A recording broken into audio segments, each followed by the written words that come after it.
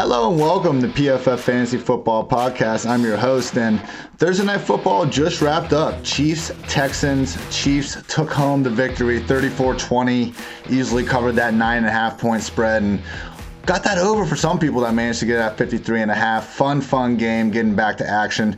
Just want to quickly do a solo pod here. Going to go over some fantasy takeaways from the action, what to kind of expect moving forward, and then at the end, go over some of the injuries to look out for before this weekend's main slate. So thank you again for tuning in to the PFF Fantasy Football Podcast. I am your host, Ian Hartitz, and everyone, I am just so pumped football is back. That was such a fun game. One of the big takeaways to me was just the reality that, no preseason, we kind of wonder what would happen. Would the defenses maybe be causing a lot of problems early? And the answer is pretty much no, at least not with two offenses run by, two of the best quarterbacks in the entire league. So real fun game. I mean, both teams came out looking good. Texans struck first with a nifty David Johnson touchdown run. We'll talk more about him a little bit later, but truly, I kind of joked before the game about maybe him, getting back to looking like 2016 David Johnson, but he truly did. It was surprising. A guy that hasn't broken a lot of tackles over the past 2 years, even when he has been healthy, really was showing more shiftiness than we've seen in a minute. But, ultimately Mahomes just kept marching him down the field. We didn't get the typical diet of Chiefs, just massive explosive plays, but, credit to Mahomes for just consistently hitting mostly, Travis Kelce, Sammy Watkins underneath. Clyde Edwards-Helaire was a complete terror in the run game. That obviously helped, but 17-17 lead going into half, nifty 27-yard touchdown run by CEH to put them up 24-7. Had a Watson pick after Honey Badger got to him as he was throwing, and it was pretty much a route from that point, as Watson tends to do, when he is faced with these very few garbage time opportunities, he gets back to putting up numbers. But this game was over by the kind of beginning point of the fourth quarter. So going through the offense real quick, Mahomes, what more can you say about the guy? 24 for 32, 211 yards, 3 touchdowns, no interceptions. He had 2 touchdowns dropped by Demarcus Robinson early in the game, and the second one in particular, where he was rolling out to his left and throwing across his body, still managed to hit him right between the numbers. Would have been replayed into perpetuity by some of these media outlets out there, but he came back. He hit Kelce for a score in the next play. Again, he was just taking what was there, and that's the scariest thing about Mahomes. You see some of these stats we have about like tight window passers, and Mahomes doesn't even really rank that highly in the most aggressive quarterbacks in the league because he is so willing and able to take that check down that's usually schemed open for him in that great offense he's in. So he is the perfect mix of he can make any throw on the field, but he's also not afraid of taking what's there, and that's what he did so well tonight. Clyde Edwards-Helaire running really well, really backed up all of us that were out there saying this guy deserves to be treated as a top 6-7 running back in fantasy. 25 carries, 138 yards, and a touchdown. And then in receiving, actually didn't have a catch, only 2 targets, and that was like the part we were most excited about Clyde Edwards-Helaire coming out was all the great things he did at LSU as a receiver. But it's fine. The touchdowns are going to come even more in the fantasy points as well. And he's going to catch more passes this season. And the important thing is that Clyde Edwards-Helaire played 66% of the offensive snaps. Darrell Williams down there at 34%. Clyde must have gotten stuffed from the 1-yard line about 5 times. And, it's hard for fantasy managers to complain about the numbers he put up, but really could have been so much more. They were giving him plenty of chances around the goal line. It wasn't like he had a lane and was just getting stuffed again and again. I don't foresee Andy Reid and the Chiefs, removing him from goal line situations because of tonight. He was giving his effort, 100% effort, obviously. It was just nothing there because of J.J. Watt and company. So more big games to come from Clyde Edwards-Helaire. He needs to be treated as a top 5 weekly RB moving forward. Darrell Williams, he was in and out, kind of throughout the game on third downs early. Looked like he might have a role, but ultimately, 7 carries, 23 yards, and then 2 receptions on 2 targets. He might flirt with double-digit touches, but again, he's going to need an injury to Clyde Edwards-Helaire, and even then, I don't know that they would just turn this backfield over to Darrell Williams. Tyreek Hill, he was pretty quiet in the first half, only 1 target, but then they really went back to him more in the second half. He ended up catching 5 balls, 46 yards, and a score. The touchdown was pretty. Just completely beat his guy the other side of the end zone, then made a nice semi-contested catch. Texans were doing a lot to take him away, and again, there weren't those kind of big explosive plays we've come to expect from the Chiefs offense, so wasn't a Tyreek game, but 546-1, you'll still take that as a quote-unquote down week for one of the most explosive players in the league. Need to go back to Tyreek as a top 5 option. He's always got that week winning juice in him. Sammy Watkins, just week 1 superstar. I used to call it the Kevin Ogletree Award, the old Cowboys receiver that turned in 100-plus yards, 2 touchdowns, and then did nothing the rest of the season. But Sammy Watkins probably deserves it after these last 2 years. He caught 7 of 9 targets for 82 yards and a score. One of the other targets, honestly, probably could have been a touchdown if Mahomes had put it on him better around the goal line, but he played really well. He was breaking some tackles after the catch. Again, most of these were short, so, I don't think we'll see him getting 9 targets in weeks where Mahomes is going to be taking more chances downfield. But, credit to Sammy for playing well. He almost had a touchdown on a short pass from inside the 10 where he was just short, and they went back to him with that real quick screen on the outside. I see the Saints do it with Michael Thomas all the time. He kind of just powered his way in there. So, Sammy's been awesome in the playoffs throughout kind of the last 2 years with the Chiefs, even with the sporadic regular season. We know he's got the ceiling. 2020's already been a crazy year. Maybe this is the time Watkins puts it together for 16 games. I'm still going to approach him with caution, but we're going to have to really start considering him as a weekly flex option, just anyone in this Chiefs offense. The more concerning part for fantasy investors was the rotation between Demarcus Robinson and Mecole Hardman. So Tyreek was out there 87% snaps, Sammy 79%, Demarcus Robinson 47%, and Mecole only 28%. The graphic at the beginning of the game actually pointed out Mecole being the starter. I, for one, got very excited, but ultimately Robinson was out there a little bit more involved. Robinson had 6 targets, Mecole only had 1. They're using them with some funky motion, but ultimately it was Robinson. He dropped 2 touchdowns and, didn't get benched though, came back out. Look, it's tough with Mecole Hardman, and, people are going to want to bench him after seeing this and seeing the snaps, and not even bench him, just straight up release him in fantasy. If you have a super tough decision and a bunch of studs out there, and Mecole truly is the weakest link, okay, but, I just would caution people, don't be afraid to just keep the guys with the super high upside and great outcomes available in case that happens. Look, he might be the only true wide receiver handcuff in the league, because if anything happens to any of Tyreek, Sammy Watkins, or Demarcus Robinson, all of a sudden Mecole has that starting role that he can't get right now. It's disappointing he wasn't able to win it out of the gate, but, he's going to have better weeks than this, and again, the potential for huge weeks is there. So I would, not freak out too much over this week. It's not what we wanted to see, but, we've always known Mecole might have this rough path to the top. If you're able to, keep him on that bench, because the second one of these guys get hurt, he is going to be a consensus top waiver ad of the week. Travis Kelce looked fantastic. 6 catches, all 6 targets, 50 yards, and a score.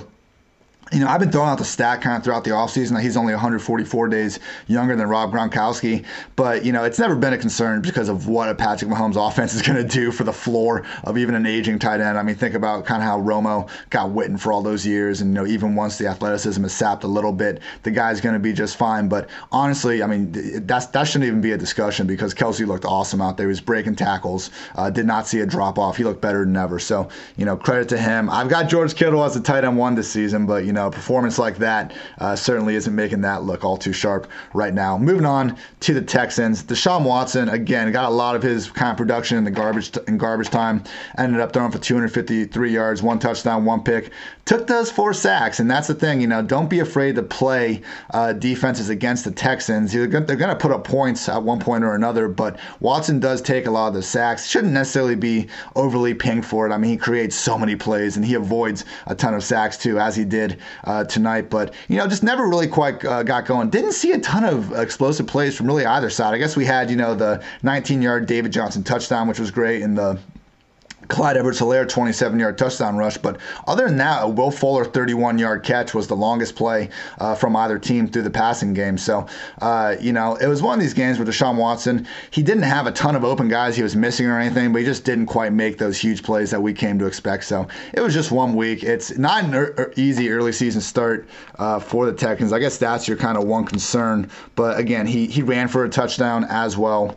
Wasn't total yards on that. Yeah, 6 carries, 27 yards, and a touchdown touchdown on the ground. I mean, they got the Ravens next week, the Steelers the week after that, and then Vikings before things settle down with the Jaguars, Titans, and Packers. So, not a great stretch for Watson, these guys, to put up a ton of points, but, we do see great quarterbacks continue to put up production even when they have these rough games like that, and that's exactly what Watson did. David Johnson, really the story of the day for the Houston offense. 11 carries, 77 yards, and a score. Seemed like it'd be a lot more than that if, they hadn't faced such bad game script, but also caught 3 or 4 targets for 32 yards, and he looked great. And I mentioned before, hasn't been this guy, standing out in elusive rating. He was better than, that one run that everyone circulated through social media suggested last year, particularly early in the season, but, he wasn't great in elusive rating or these broken tackle metrics. He was getting a lot of his production with the Cardinals just based on target volume alone, and to see him go out there, look very, very shifty, very big, very athletic. I mean, it was a true throwback to some of his better days, so, great for David Johnson being healthy, and it looks like Bill O'Brien's going to feed him all he can handle. I mean, look, he played 80% of the offensive snaps. Duke Johnson was at 25%, and that was even with him leaving early with a leg injury, so hopefully that's not severe, and we will see him out there, but it still looks like it's going to be, a 70 to 80% David Johnson to Duke Johnson snap split. Now, the good news was they were using a good amount of 2 RB formations early in the game. They started to get away from it a little bit. We didn't see a ton of wide receiver snaps from them throughout the game, but they're clearly looking into doing that at a minimum. Remain optimistic that Duke can get a little bit involved, but yeah, the touches aren't going to be there on a weekly basis. This is David Johnson's backfield. Will Fuller dropped his first pass of the game on a well-thrown back shoulder, came back and just had himself a really great game. 8 catches on 10 targets for 112 yards, no scores. On the 31-yard score, if Watson and I put the ball out in front of him a little better, it probably would have been a touchdown. I mean, he was wide open after a nice little pick on the play design, but he's their number 1 receiver, and no one else on the Texans even had 5 targets, so we really did see Watson go to his familiar guy, feed him, and Fuller is not just this guy that lives and dies on these deep field stretching bombs. I mean, he was working the defense in the middle, intermediate area of the field. Looked like a different guy out there, truly, just aesthetically as well. I mean, he shaved off his dreads and he looked bigger, and we did hear about offseason reports that Fuller had put on a little weight, so hey, hopefully that all worked and he can have the injuries behind him, because as we saw tonight, I mean, he truly can be that wide receiver 1 for both the Texans and fantasy. So fantasy investors, again, keep firing this guy up. Do not sit Will Fuller as long as he is healthy. These are the weeks we need the cash before, fingers crossed, I'm knocking on wood right now, but, I won't even say it, but what the risk is with Fuller. Brandon Cooks, they were limiting his snaps a little bit compared to Fuller, but he was out there a good amount of the game. Ultimately, though, 2 catches on 4 targets. And you look at the rest of the kind of Texans snap splits. So we had Fuller at 84%, Cobb was at 77%, Cooks was at 55%, Kenny Stills was at 39%, even DeAndre Carter pitched in for 18%. And look, it was just a Will Fuller show. I mean, none of these other guys even managed to clear 35 yards. Cobb didn't even have a catch until super late in the fourth quarter. Kenny Stills dropped both of his only targets. So disappointing days from the rest of the Texans wide receivers, particularly Cobb. I mean, when you give the guy $18 million and can't even find him a target until halfway late into the fourth quarter, just wasn't exactly what some people wanted to see, when you're using a late round pick on the guy. I mean, I just think the takeaway here is Will Fuller is the, true undisputed wide receiver 1 in this offense. The tight ends continue to split reps pretty evenly. I mean, they used a lot more 2 tight end formations in Houston than I think people give them credit for, and we saw them kind of still do that tonight despite the wide receivers. Akins played 80% of the offensive snaps, and Darren Fells was down at 40%, so it was less than last year. I mean, these guys are both literally regularly clearing 50% in 2019, but to see Akins kind of take over from Fells was good to see. Fells finished with 19 yards, and as someone that bet his under on 21.5 yards, that was very good to see. And Akins 39 yards and a score. His touchdown probably shouldn't have counted because there was a false start, but they didn't call it, so good on him. So that was the game, 34-20 Chiefs. Real quick, no nullified touchdowns. Again, Fuller and Watkins near the goal line were guys with better ball opportunities, where with a better pass they could have scored. Demarcus Robinson dropped 2 touchdowns, and as for our just short guys, Clyde Edwards-Helaire was stuffed three at least times from the 1 yard line.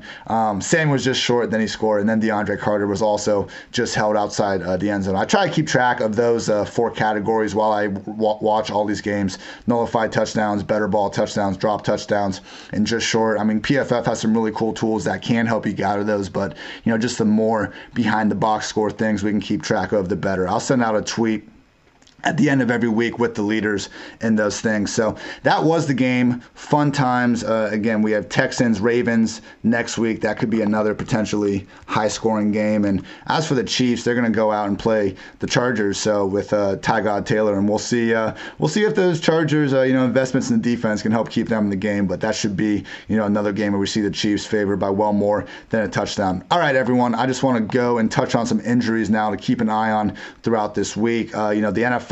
They're going to release the final injury reports Friday between usually 1 p.m. and 5 p.m.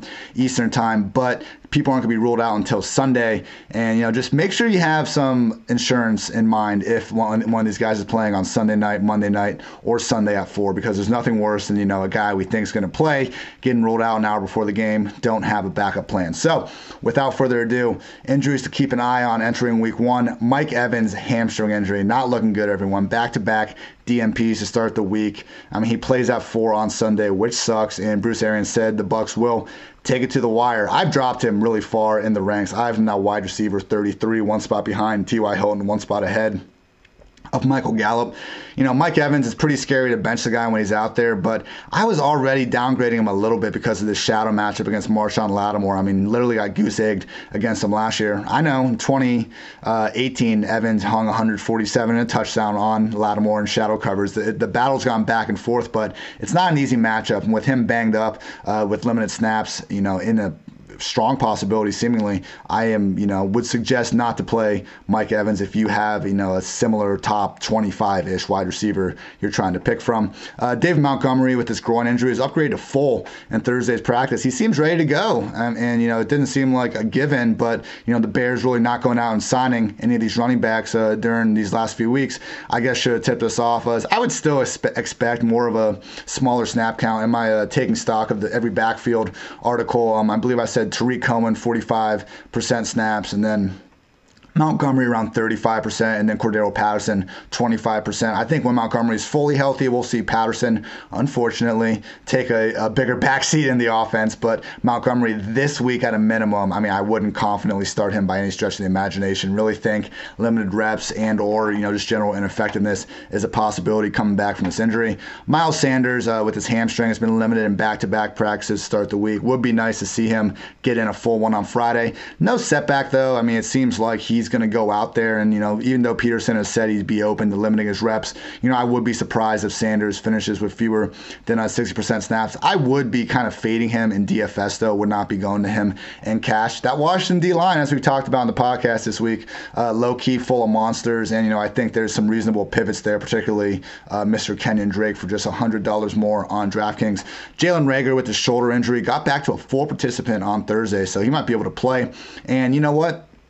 That's not scaring me off of Deshaun Jackson. I think if anything, it's going to help in DFS and lower that potential ownership. I am still firing up D-Jax in this revenge game. Jalen Reagor, like these other guys, I am concerned about the limited snaps. And just with everyone with these injuries, we can't just assume they're going to be thrown out there without having preseason. It would not be surprising at all to see teams take it more cautious than ever. So, I think it impacts the other players in their offense a little bit, but more than anything, if these guys play and they're just almost distractions on the field, or meant to at least be that, then it really could just help impact the other guys we were looking to start. Brandon Ayuk with a hamstring injury. He did not practice on Wednesday. He got in a limited session on Thursday. Meanwhile, Deebo Samuel back-to-back DNPs to start the week. It's, I like the Jimmy G, Kittle, McKinnon stack. Maybe throw Kendrick Bourne in there. I am not going to either Deebo or Ayuk until we have some sort of certainty on their health and snap counts. Courtland Sutton, sprained AC joint. Word from Schefter is that reportedly we will see how things go from here. So really no word, but apparently, it's not this brutal injury that could have potentially landed him on IR. I hope so. I'm not a doctor, but from what I understood, it's not super severe. So keep an eye on Courtland Sutton. That Friday practice participation and game status should tell us a lot. Kenny Golladay, midweek hamstring injury, not good. He hurt it at practice. I already dropped him down. I was really high on him this week, wide receiver 5, but he's down to wide receiver 12 for me behind Robert Woods, one spot ahead of DJ Moore. Patricia really talked it down, but if he's not practicing again on Friday, he's going to start flirting with the lower part, maybe a borderline to wide receiver 2 for me. I mean, look, Galladay's awesome when healthy, but again, these hamstring injuries, they're popping up everywhere, and we don't want to mess with them. Mike Williams with his shoulder injury, limited in practice throughout the week. Anthony Lynn, the Chargers coach, said he'd likely be a game-time decision. We've seen them use pitch counts with Mike Williams before. We've seen him get hurt before. I can't put a number behind this, but I feel like that guy makes so many catches where he just can't even brace himself. They're spectacular down the field, contested divers, so fair play to him for making it, but man, I wish he could stay a little bit healthier some of these times. Davina Zigbo, Jaguars running back, has been placed on the injured reserve due to a hamstring injury. They have signed Dari Ogunbowale, Buccaneers ex-scat back, so maybe he steals something from Chris Thompson, but looking more and more like just Chris Thompson and James Robinson. And I've been skeptical, to say the least, that any of these kind of backs behind Fournette left over in the Jaguars backfield can provide anything. But, with a Zigbo now hurt and Raekwon Armstead now hurt, got to adjust a little bit. It's no longer 3 backs vying for the early down role. It's now just James Robinson. So, if he's still on your waivers, don't be afraid to scoop him up. He's looking at potential for 15-plus touches in week 1. All the same concerns about, Fournette's Jaguars 4.5 win total, just general efficiency and no targets. They still apply to Robinson, but there's not many guys on the waiver wire that you can, potentially pencil in for 15-plus touches per week. As long as these guys don't stay healthy, it's on the table. Devontae Parker with a hamstring injury, limited in back-to-back practices. Preston Williams with the knee is also limited. Sounds like these guys are going to play, but, if it's a tiebreaker, I would start whoever the other guy is, not Preston. I'm sorry, not Devontae. Worry about the Stephon Gilmore matchup. And look, I fully realize Parker won in a big way week 17, but still not a guy you should want to mess with. Darrell Henderson with a hamstring is practicing in full. McVay's optimistic he'll play. Says he wants and plans to use a 3 RB committee. We'll see. I think Malcolm Brown starts, but I really do think Cam Akers has a good chance to take this backfield over sooner rather than later. And last one, keep an eye on this Colts offensive line, because Quentin Nelson was out Thursday with a back issue. Their left tackle, Anthony Costanzo, oblique, he was limited, and Ryan Kelly with a knee has been limited. I mean, it's a smash spot of all smash spots against the Jaguars. And I know a lot of people are planning on using Marlon Mack and Jonathan Taylor, accepting the potential limited volume because of how good of a matchup it is. PFF's number 1 offensive line right here. It could be a problem if, all 3 of those guys are out, all 3 great players, so pay attention to that. So that's going to do it. Thank you all for listening. This has been the PFF Fantasy Football Podcast. Going to be doing these recaps after Thursday night, Sunday night, Monday night, in addition to our usual Wednesday and Thursday pods throughout the week. So I'm Ian Hartitz. Thank you, everyone. Have a good night.